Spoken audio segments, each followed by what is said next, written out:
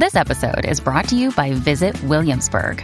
In Williamsburg, Virginia, there's never too much of a good thing. Whether you're a foodie, a golfer, a history buff, a shopaholic, an outdoor enthusiast, or a thrill seeker, you'll find what you came for here and more. So ask yourself, what is it you want? Discover Williamsburg and plan your trip at visitwilliamsburg.com. When you need mealtime inspiration, it's worth shopping Kroger, where you'll find over 30,000 mouth-watering choices that excite your inner foodie. And no matter what tasty choice you make, you'll enjoy our everyday low prices, plus extra ways to save, like digital coupons worth over $600 each week. You can also save up to $1 off per gallon at the pump with fuel points. More savings and more inspiring flavors make shopping Kroger worth it every time. Kroger, fresh for everyone. Fuel restrictions apply. Welcome to Micro, I'm Drew Hawkins, and this episode is part of an interview series for Miami Book Fair, where members of Team Micro, that's myself, Dylan Evers, Maymay Kaufman, and Kirsten Renaud, interview authors appearing at the fair about their work. For more information about their programming and to check out the incredible roster of authors appearing this year, visit miamibookfair.com. And be sure to follow them at Miami Book Fair and hashtag Miami Book Fair 2022 for more updates. Now, back to the show.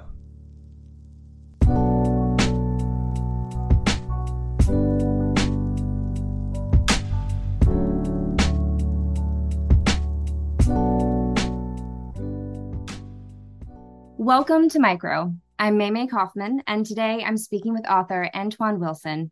We'll be talking about his latest novel, Mouth to Mouth, out from Avid Reader Press earlier this year.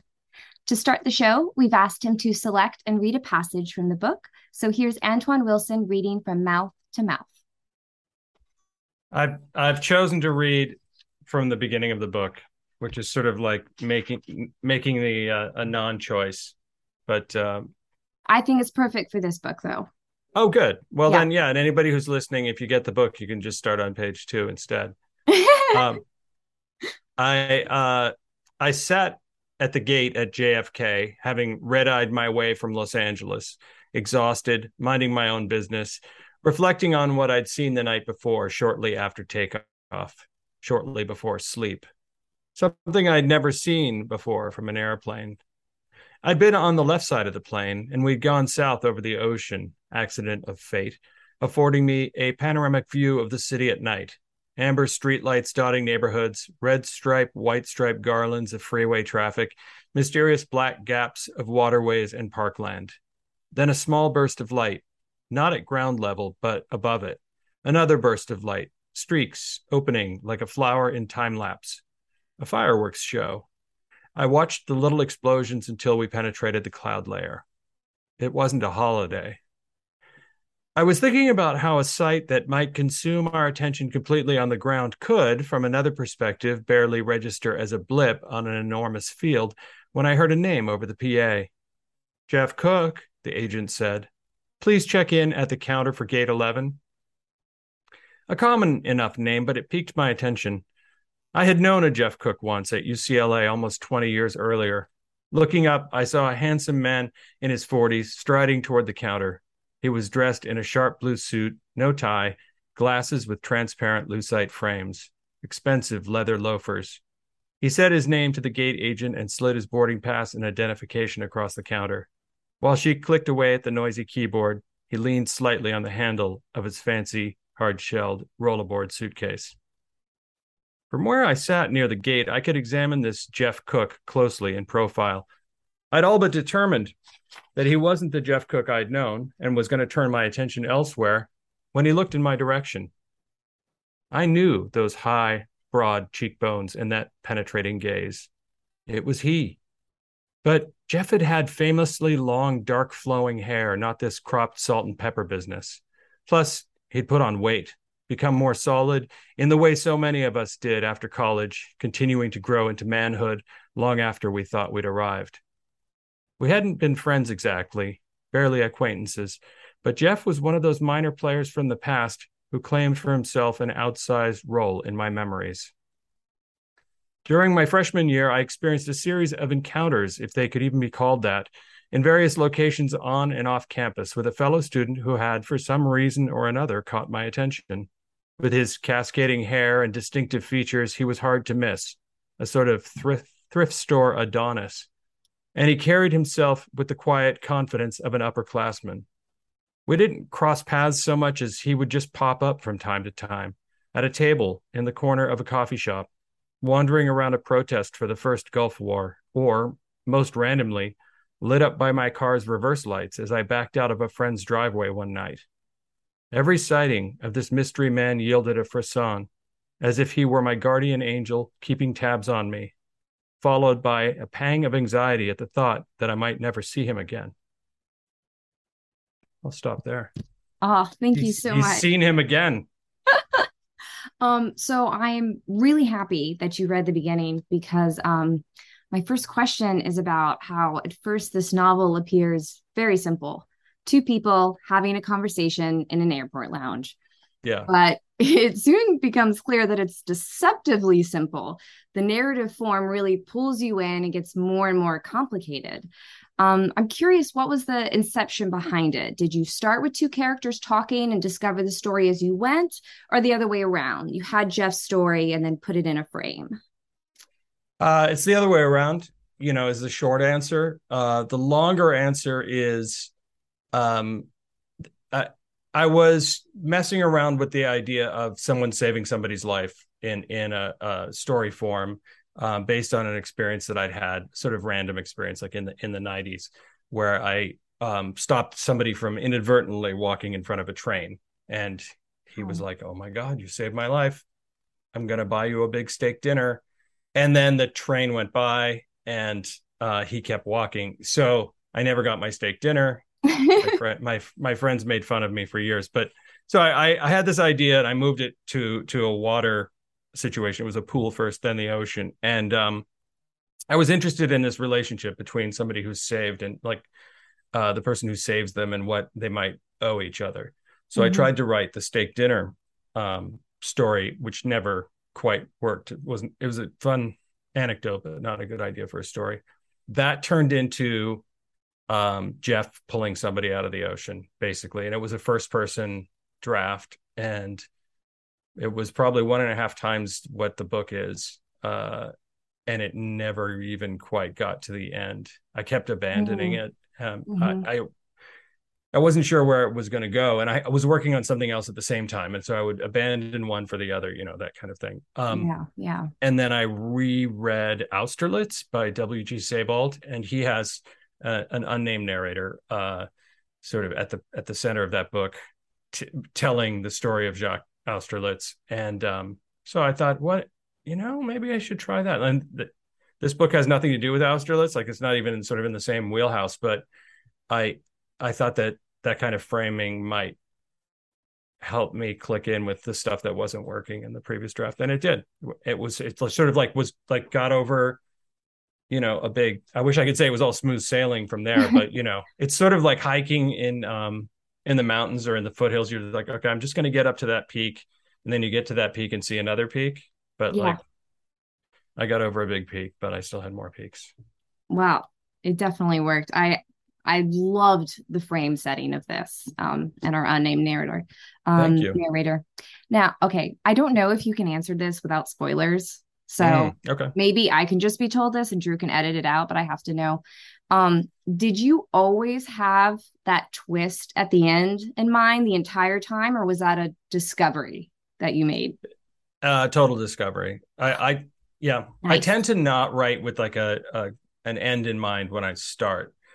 Cool. Because usually if there's a problem with the ending that you arrive at and you like your ending, the problem is the beginning. It's sort of like you didn't know enough about the story at the beginning to be able to set up the ending. So I did finally settle on a kind of shape for the book as I was getting toward the end of maybe what I'd call the first draft, the final first draft. It's hard to number drafts when your process is a complete shit show. Of course. Yeah. Anyway, I had a shape for it, and it was a shape that ended with the penultimate chapter as the book stands. And then I I was sitting there, literally had finished it, and I was like, huh. Like it literally just struck me like, what if and I just pretty much verbatim just boop, that last chapter came out. Oh, Then so happy about that. yeah. Well, then I mean, I think we can say without spoilers that it is last chapter that maybe shines a light back through the book that makes things look a little different, right? Absolutely. And so what I had to do when I sort of came to the sort of realization that could be the ending, um, and gave myself permission to drop the mic, so to speak, at the ending, I had to go back and make sure that was that when you did shine that light back through the novel, that it revealed something other than just sort of a hey, tricky, Yeah. reversal or Yeah, whatever. it didn't feel like a gotcha at all. Right. I mean, I was absolutely loving the book page by page, but for me, that last line, the last couple lines, whatever it is, last few sentences, Yeah. that made it for me. I mean, it Awesome. was more than a mic drop. It was to me, it was like a firework, and my brain just blew up a little bit. Oh, good. Fireworks seen um, from the ground. yes, Right. exactly. Look at that. I'm accidentally quoting you. Okay, so you talked about saving a person's life. That you actually did. And of course, it's a huge part of this novel. It's a big topic in the book. And I was really fascinated by the way Jeff, our lifesaver, becomes consumed with morality. Was the man he saved worthy of being saved? And in turn, what does that say about himself, Jeff, if the man was or wasn't? And it got me thinking that the whole book really has a full cast of morally gray characters. So I was curious if that was something you were exploring with intention or it came out of the creative process. Yeah, I mean, I didn't sit down and sort of have in my notebook like morally gray characters. I did at one point sort of think, well, what if what if you save somebody's life and they turn out to be an asshole, right? Yeah. That I had from the previous Jeff thing, but he wasn't an art dealer. It was a whole other thing. Mm-hmm. Um, and then yeah, the more I got into the art thing, there are a lot of I don't know moral ambiguities in the art world that I find interesting, especially because like I worked for a fine art and rare book appraiser in Beverly Hills in the late 90s and early 2000s. So, and I walked into that world sort of Jeff like I had Mm-hmm. no art history degree or anything like that. And when I came in to that world, I learned a lot about contemporary art and modern art that I hadn't known before, so that I could go on vacation to France and go to the Pompidou and be like, okay, there it is. There's an Agnes Martin and a Clifford Still and a Franz Klein or whatever, right? Yeah. But I also, because of the way I learned about these things, I could also tell you what they should have been insured for, right? Like everything had a price tag on it, and I felt Mm-hmm. really ambivalent about that, uh, because I think I did come to appreciate the art on its own terms, but also with that sort of commercial uh, aspect to it. So I don't know. That doesn't really answer your question about No, characters, it but does there's because a it there's a lot does. of moral ambiguity. And then Jeff starts off very clean, but he also, I mean, part of what's happening in the book and part of the reason why uh, there is a frame story is I wanted Jeff's like the telling of the story itself to be on stage. Mm-hmm. You know what I mean? As opposed to just directly to the reader, because it's like shining a light on the way that the fact that Jeff is telling this story, um, and he it's I'm not sure. Sometimes I feel like it's the story that he does tell himself, and sometimes it might just be the story that he's bending to tell the narrator. But in any case, he likes to see himself in the cleanest light possible. That Yeah. he arrived at where he is without any ambition or darkness, right? Mm-hmm. Which I think all of us would like to think that we've arrived where we are without, having had a dark side or something like that. Yeah. I read I can't remember where, but an interview you just gave that you were talking about the performative nature of a confession, that there's always some type of performance involved in the act of confession. Yeah. Yeah. Every confession is also a performance. Yeah. Oh, Right. But the funny thing about that interview that you just read is that Ben, who interviewed me, quoted that from a different interview. And when he quoted that at me, I was like, what? I really said that? I'm getting Sometimes, very yeah. meta with this quote now. Right. It's like 3 layers. It's like, oh, it's Inception. Yes, That's, my favorite movie. Um, okay. Who do you think was more changed by the end of the book? Jeff for having confessed a secret, or our narrator for having received it? mm, mm. There may not be an answer to this. This is I Yeah. like last minute wrote this down. No, it's interesting. I mean, I feel like it's the narrator, because to a great extent, Jeff has built this kind of fortress out of words or a sandcastle. And he walks away at the end of the book or the previous chapter, the penultimate chapter, feeling pretty good about Oh, what he's said. So nothing's he had changed for swagger when him he other walked onto than that like, plane. yeah, his own sense of self as he would like to see it has been shored up, I think, Hmm. from his perspective. The bad guy gets away. Yeah. Yeah. Not Maybe. not altered by his confession. Yeah, more shored up No. by it. Absolutely. Okay, so the title of this book, I think, is ingenious because it works on so many levels, mouth to mouth, like two people talking, but also the physical act of CPR. Can you tell us why you went with this title and what it means to you? Yeah. Well, so I I wish I was one of those writers who started with a title because I there's always a difficult period at the end. Like my current draft of what I'm working on now, literally the file is called Still No Title. And I just like I want to have a title from the beginning because then I know how hard it is to land one at the end because you have to sort of make these.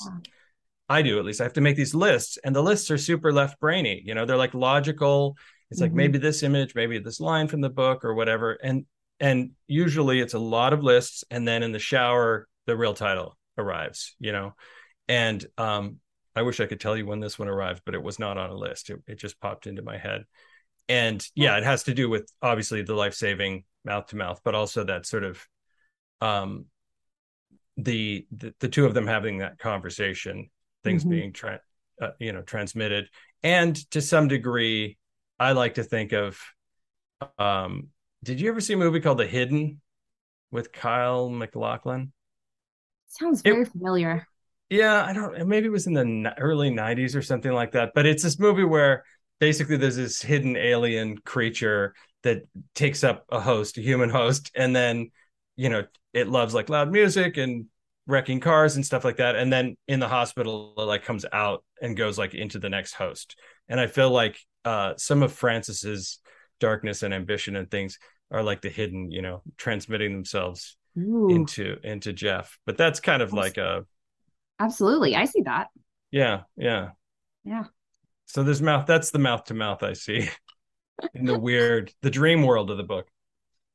Well, I love all of that because before I knew anything about the book and I just read the title, I assumed it was going to be something more like sexual, like Nice. mouth to mouth or like romantic. So I That's what pops up on Twitter if I try to, I have tried to search like mouth to mouth on Twitter. Wow. Yeah. I mean, there's a lot of, is it as lifeguard terrifying as it stuff. sounds? It's just Twitter. I didn't know what was on Twitter. I've been on Twitter for a long time, but I had never just searched um, some random terms, and occasionally for some reason I'll be like, oh, looking for something, and you'll search for the wrong thing by mistake, and it's just like there's a lot of porn on Twitter. There's like straight up There autoplay is. video porn. I was I like, like learned this last week. My husband right. informed me, and I was like, "No, that can't be right. It's Twitter. There's got to be rules and laws." And Yeah, he's like, "No, no, baby, it's the stay on Wild West. Instagram." Right. But I mean, the cool thing about Twitter is, you create your own community, right? And so, as long as you don't go on that sort of that bar that's like what's trending, and then end up in like, crazy political battles or whatever's Yeah, the worst of the headline grabbing stuff. Um, I wish there was a way to it's get that off the screen, but I've not figured that yeah, out. yeah. Um, and I feel like it used to be better. Like literary Twitter used to be better because it that sort of political Twitter didn't quite exist yet in the Mm-hmm. same way. And so literary Twitter was actually a way to people, I think it was Jonathan Franzen was making fun of it because it's like, how can you say anything in 140 words or whatever? And it's like, bro, Watch us. you can post a link to an essay that somebody wrote, and like now everybody's going to talk about it and read it instead of it just sort of existing unread on some corner of the internet. Yeah. So, It's the writers group chat. right. Yeah, basically, right. It's a massive group chat, but it feels like those days are kind of gone. I don't know. Yeah, you get more pockets of it here and there, but it's a Right. big scary ocean. Yeah. And just don't So search. yeah, don't search mouth to mouth on Twitter, y'all. Just go right to Antoine's Twitter. Okay, Mm-hmm. just go to his page. That's right. All right, so big congratulations on Mouth to Thank you. Mouth getting adapted to the screen. Um, Oh, yeah. I saw that on your Instagram and I was like, yes, this is going to Yeah. be so good. What are you most looking forward to about seeing your book translated into a different medium of storytelling? And maybe what are you the most nervous about? Hmm. I'm most nervous about the writing, of course. Of course. Um, and what am I most looking forward to? The acting. I don't Yeah. know. Yeah. I don't. My wife is a television writer, so I Oh, nice. have existed in this, adjacent to this world for many, many years, and so I would say I don't dream on it too much, uh, in terms of hoping that things will actually happen Yeah. until the not even until the cameras are rolling, like until basically it would be like on air. Yeah. That's when I would start thinking about it. I think that's very smart. I think that's very smart. Yeah. I would get myself into a little anxious ball of worry thinking about who they're going to cast and oh, that's not the right look for Chloe, so and so. Yeah. Well, I mean, casting wise, I've been asked this question. I live in Los Angeles, so people often ask, but maybe they ask novelists all the time, like, who would you cast? And, Oh, um, I've made a vision board for my work in progress. I feel you. oh, I see. The thing is, I've never done that. And I'm always tongue tied at this, question because I feel like I know who I would cast in books that I like to read Yes. because that comes to mind. But in creating the characters that I'm writing, they're sort of word feeling clusters, and they have physical details, obviously, and Feeling attributes and clusters. things, but I don't Yes. picture them Ah, um, in that same way. So that's why I never know who yeah. to cast. Yeah. I guess I do it just to help me with physical blocking. Like Oh if I yeah. can think about like, that this is a tall character, Right. and I'm a very short person. So I just made my protagonist short, but just I'll sort of do a cast so I can think about how they might physically interact in the world. Yeah. But And then you get it chances are more not high for me getting Florence Pugh, so we'll see. right. But you get the tall character can bump their head on something, and it's Yeah. yet another detail that brings that world to life in a reader's head. hmm Yeah. So this is something that we're asking everyone this season on Micro, but I Okay. encourage you to take it as strangely or specifically as you like. Okay. What were you what were you I'm reading ready. as you wrote Mouth to Mouth? Or what music were you listening to, or TV or food or your workspace that you were surrounding yourself with for creative sustenance? I was reading a lot of Javier Marias, the Spanish Oh, writer who just died. oh, And in fact, if you were to go look back at that 75,000 word uh, first draft that got tossed out, what do we call it? Proto first draft. You would see a Anne lot Lamott would call more. that your shitty first draft. So, Yes, that's right. Saint Yeah. Anne. There, I'll take that. Yeah, that shitty first draft had possibly more echoes of Marias' style, not necessarily on a sentence level, but in the way that he handles time. Hmm. And I think just maybe something that carried over is he's not afraid to go big with a premise. Like Tomorrow in the Battle Think on Me is a novel where a guy's having an affair, and then the woman he's having the affair with dies, and he's just like in her room in her house, and she's dead, and he's like, okay, what am I going to do now? But it's like these Yeah. big High stakes. Yeah, high stakes and sort of, yeah, pumped up, but no less sort of considered, thoughtful, interesting, intellectual, literary, whatever you want to call it. Mm-hmm. So Javier Marias, and I was on a Patrick Modiano kick, and Patrick Modiano probably more informed the other one that I was working on and abandoning back and forth. And that one's truly abandoned. I think. But it had to exist to get you here. I guess so. That's one way to put it. I don't know. I mean, I feel like maybe it didn't have to exist, but I could have been surfing instead. I could have abandoned this book and just gone surfing. I think I would have ended up in the same place. All right. This question is, yeah, we're good on time, but this question's for my own curiosity because Yeah. I just have to know. Um, have you always had such a great vocabulary? Because I don't remember, I read a lot, not bragging, but I read a lot. And I don't remember the last time I read a book and was stopped in my tracks so many times to look up a great new word. Huh. So here's the thing about that. It's never come up until this book. Really? And in maybe because Panorama City was, the narrator was illiterate. Like he quoted a lot of people, but verbatim, but he was illiterate. So maybe I didn't use that many big words or whatever.